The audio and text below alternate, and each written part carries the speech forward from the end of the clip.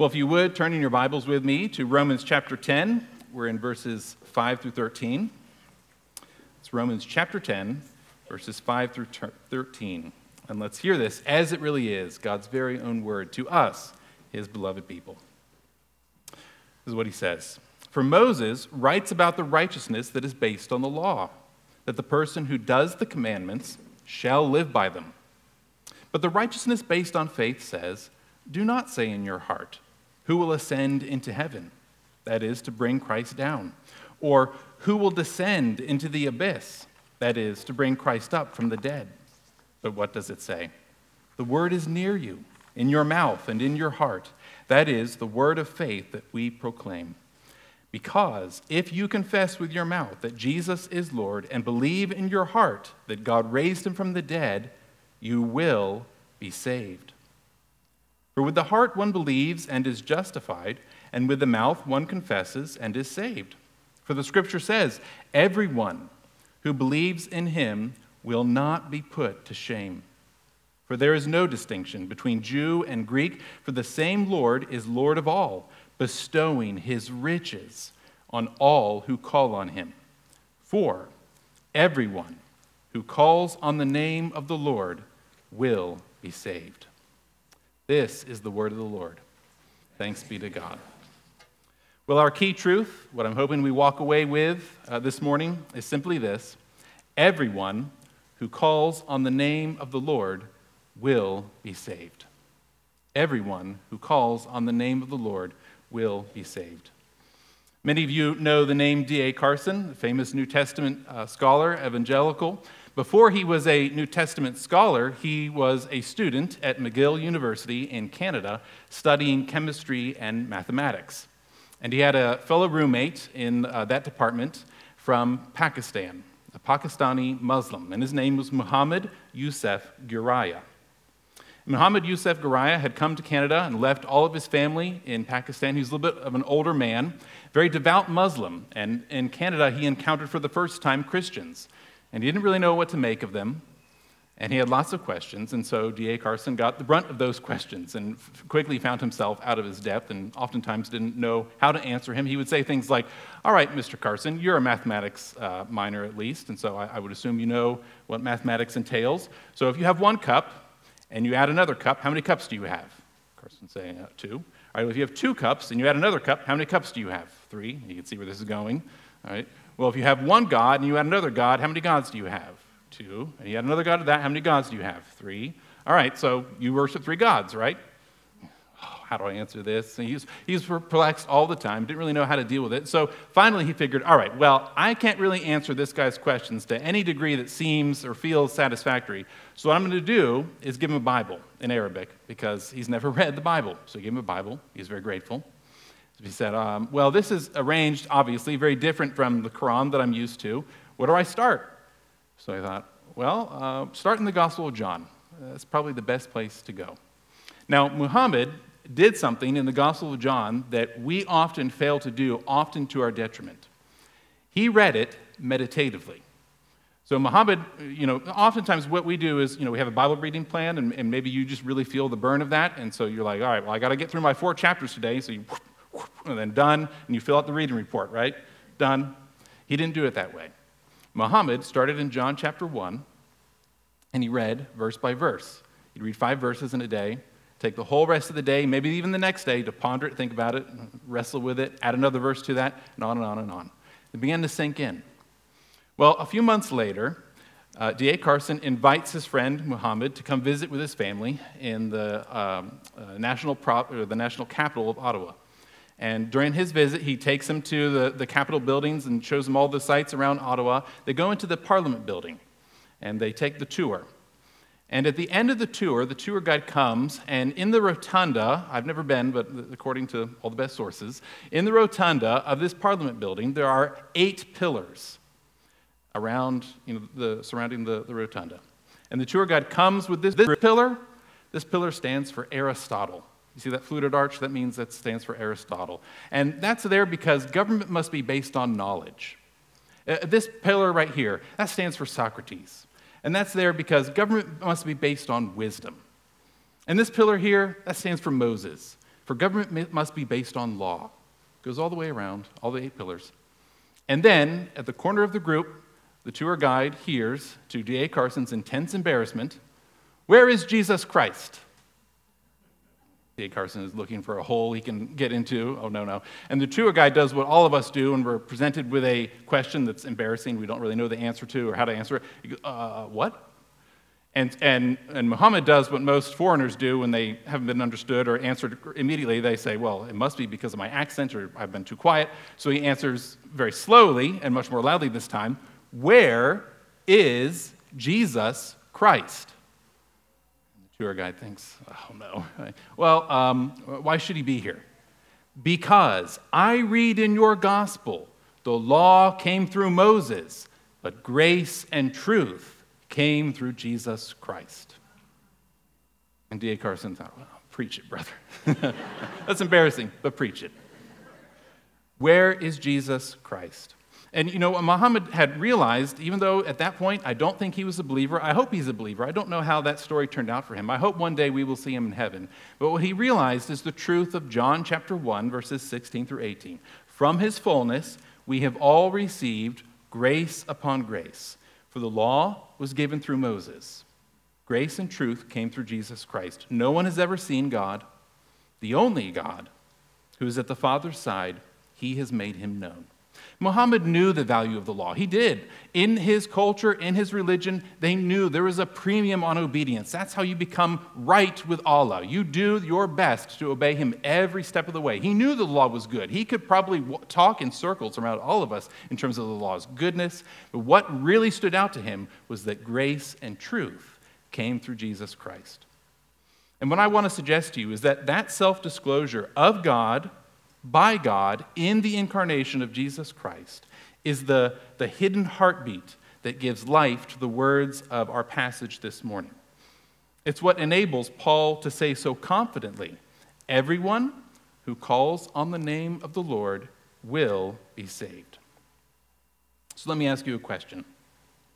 What gives you confidence in your ability to be an ambassador for Jesus in your various spheres of influence?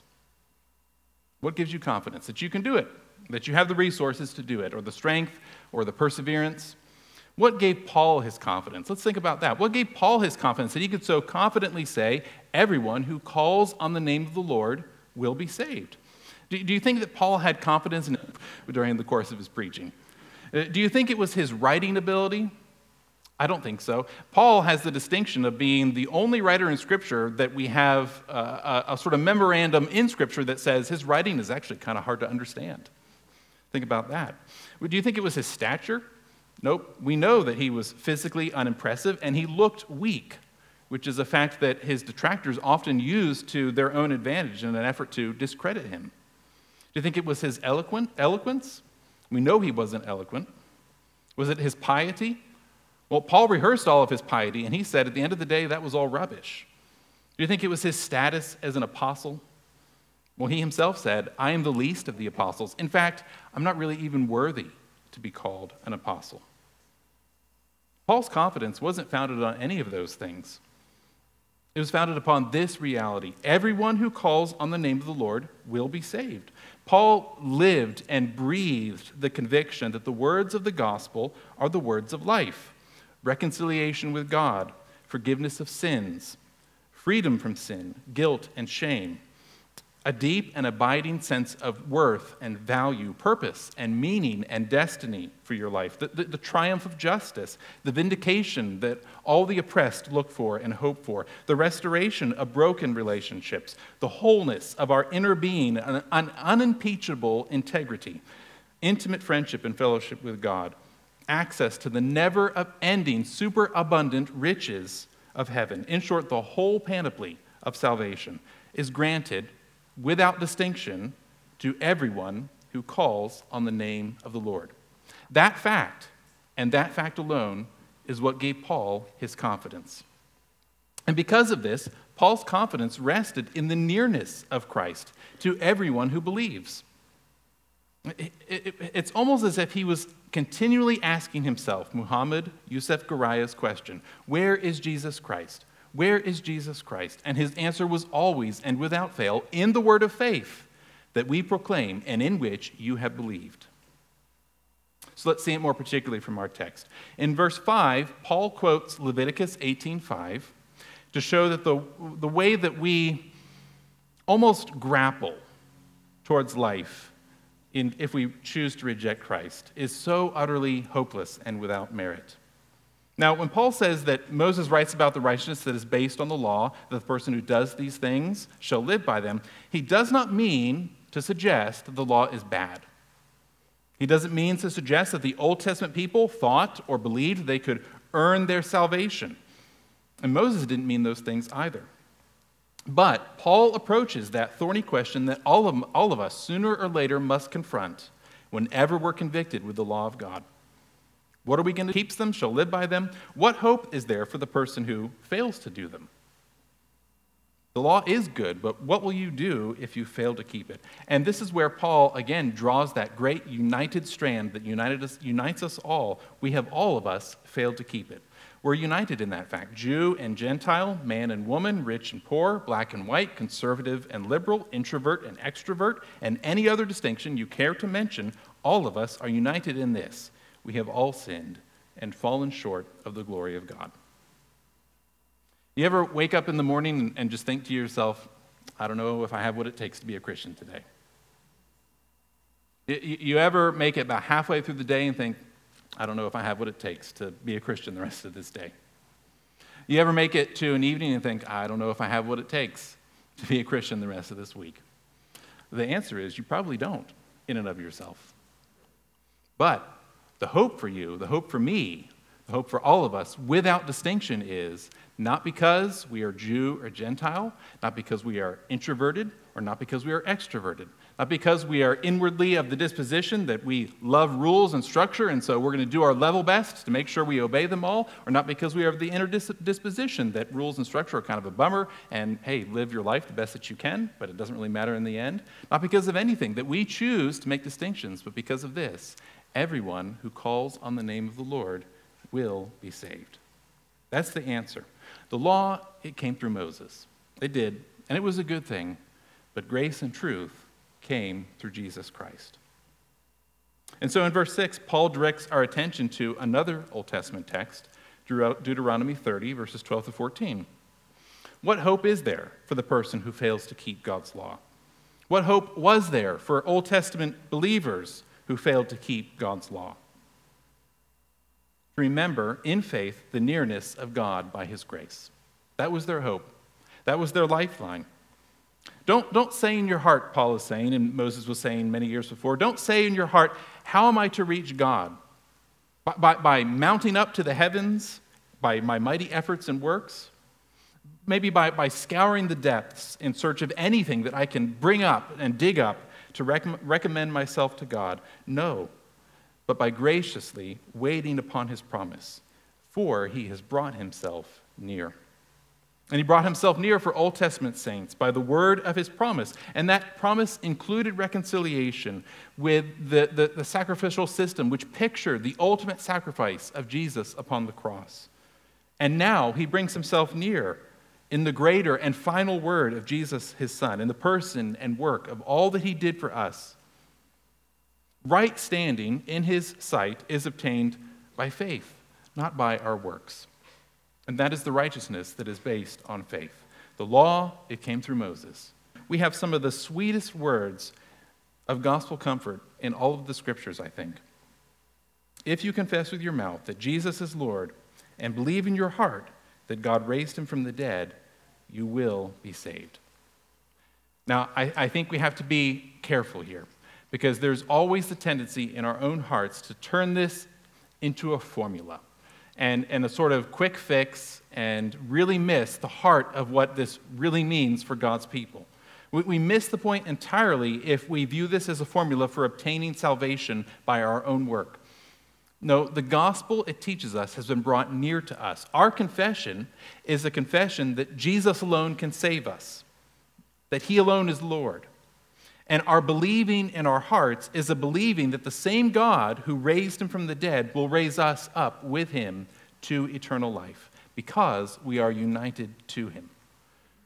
This isn't Paul's sort of sinner's prayer that you just pray when your heart is feeling anxious, and then as long as you prayed it the right way or with a certain tempo or with the right words or maybe in the right emotional state or at the right place, then okay, I guess maybe you can consider yourself good. It's not like that at all. It's the confession that the only person who can save us has in fact done so. It's the cry of a heart that longs for reconciliation with God, that is weighted down by sin and guilt and shame, and yet finds in Christ the perfect answer to all of that.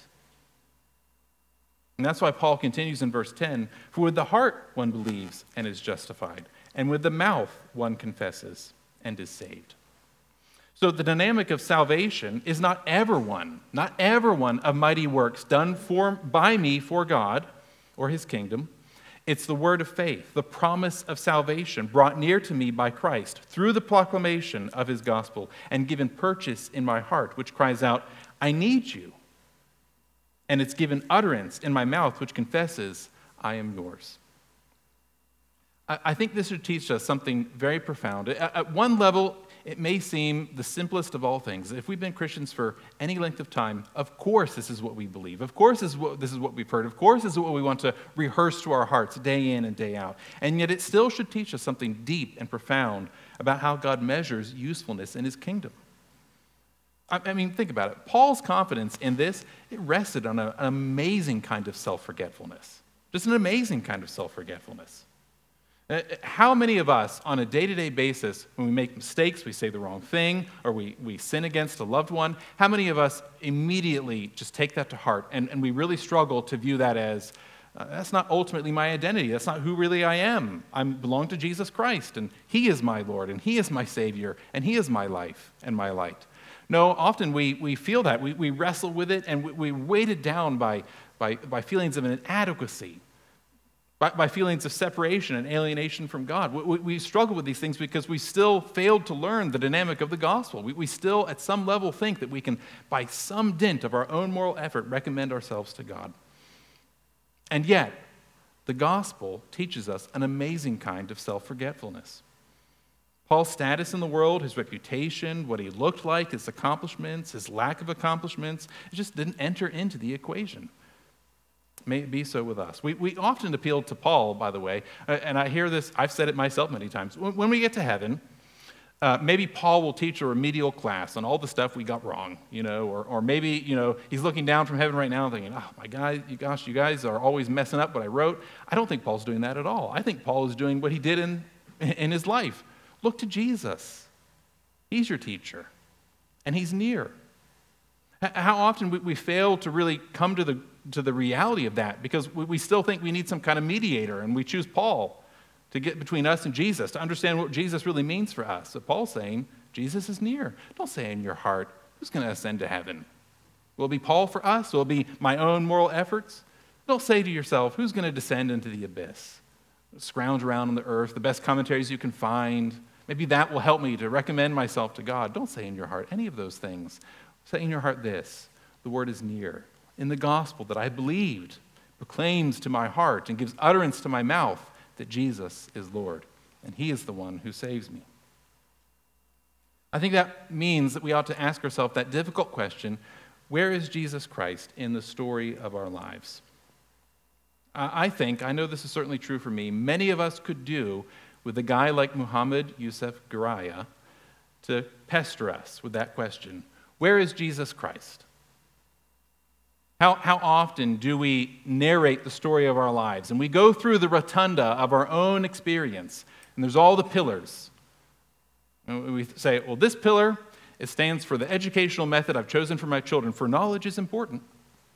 And this pillar, it stands for the time I make for my spouse, because marriage is sacred. And this pillar, it stands for my diligence at work, for God has called me to it. And on and on and on. And would we have a Muhammad Yusuf Garaya to pipe up and say to us, where is Jesus Christ? Where is Jesus Christ?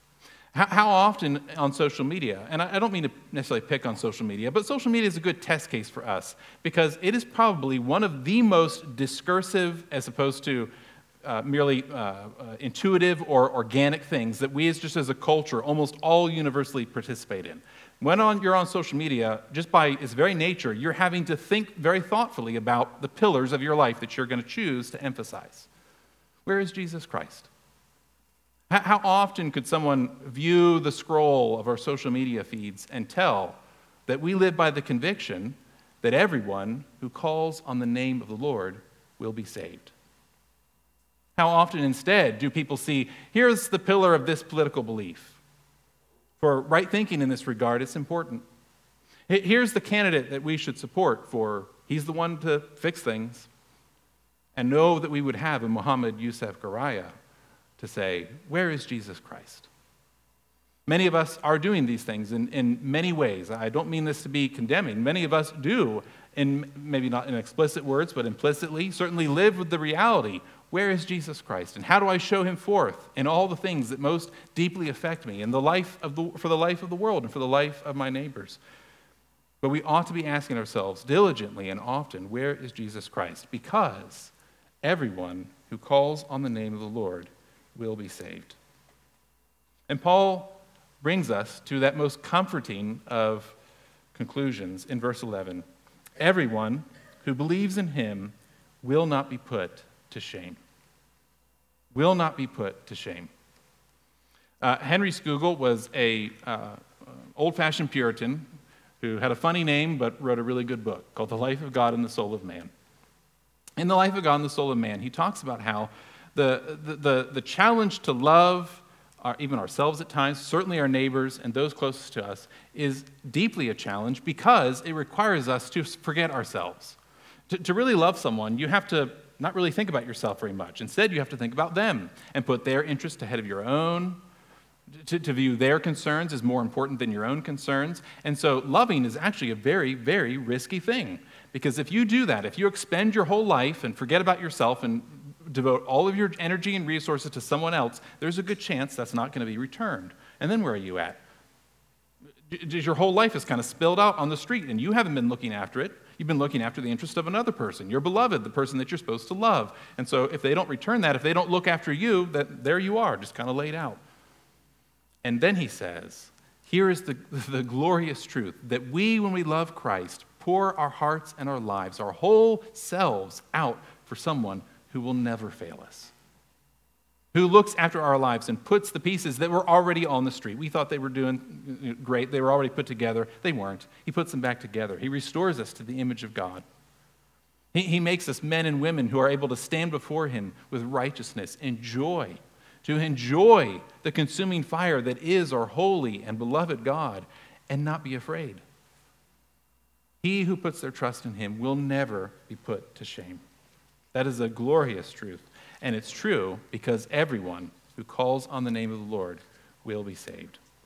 And Paul closes for us. He says, "For there is no distinction between Jew and Greek, for the same Lord is Lord of all, bestowing his riches on..." The Lord Jesus bestows his riches, all the riches of heaven, on this basis: call on him. There's no distinction. There's no credit rating system in heaven for the outpouring of heavenly blessings, as if to say, well, you've been making your payments on time, you've been, faithful to pray, faithful to read your Bible, faithful to do all the things you're supposed to do, so you get a little bit more blessing than this other guy over here. No.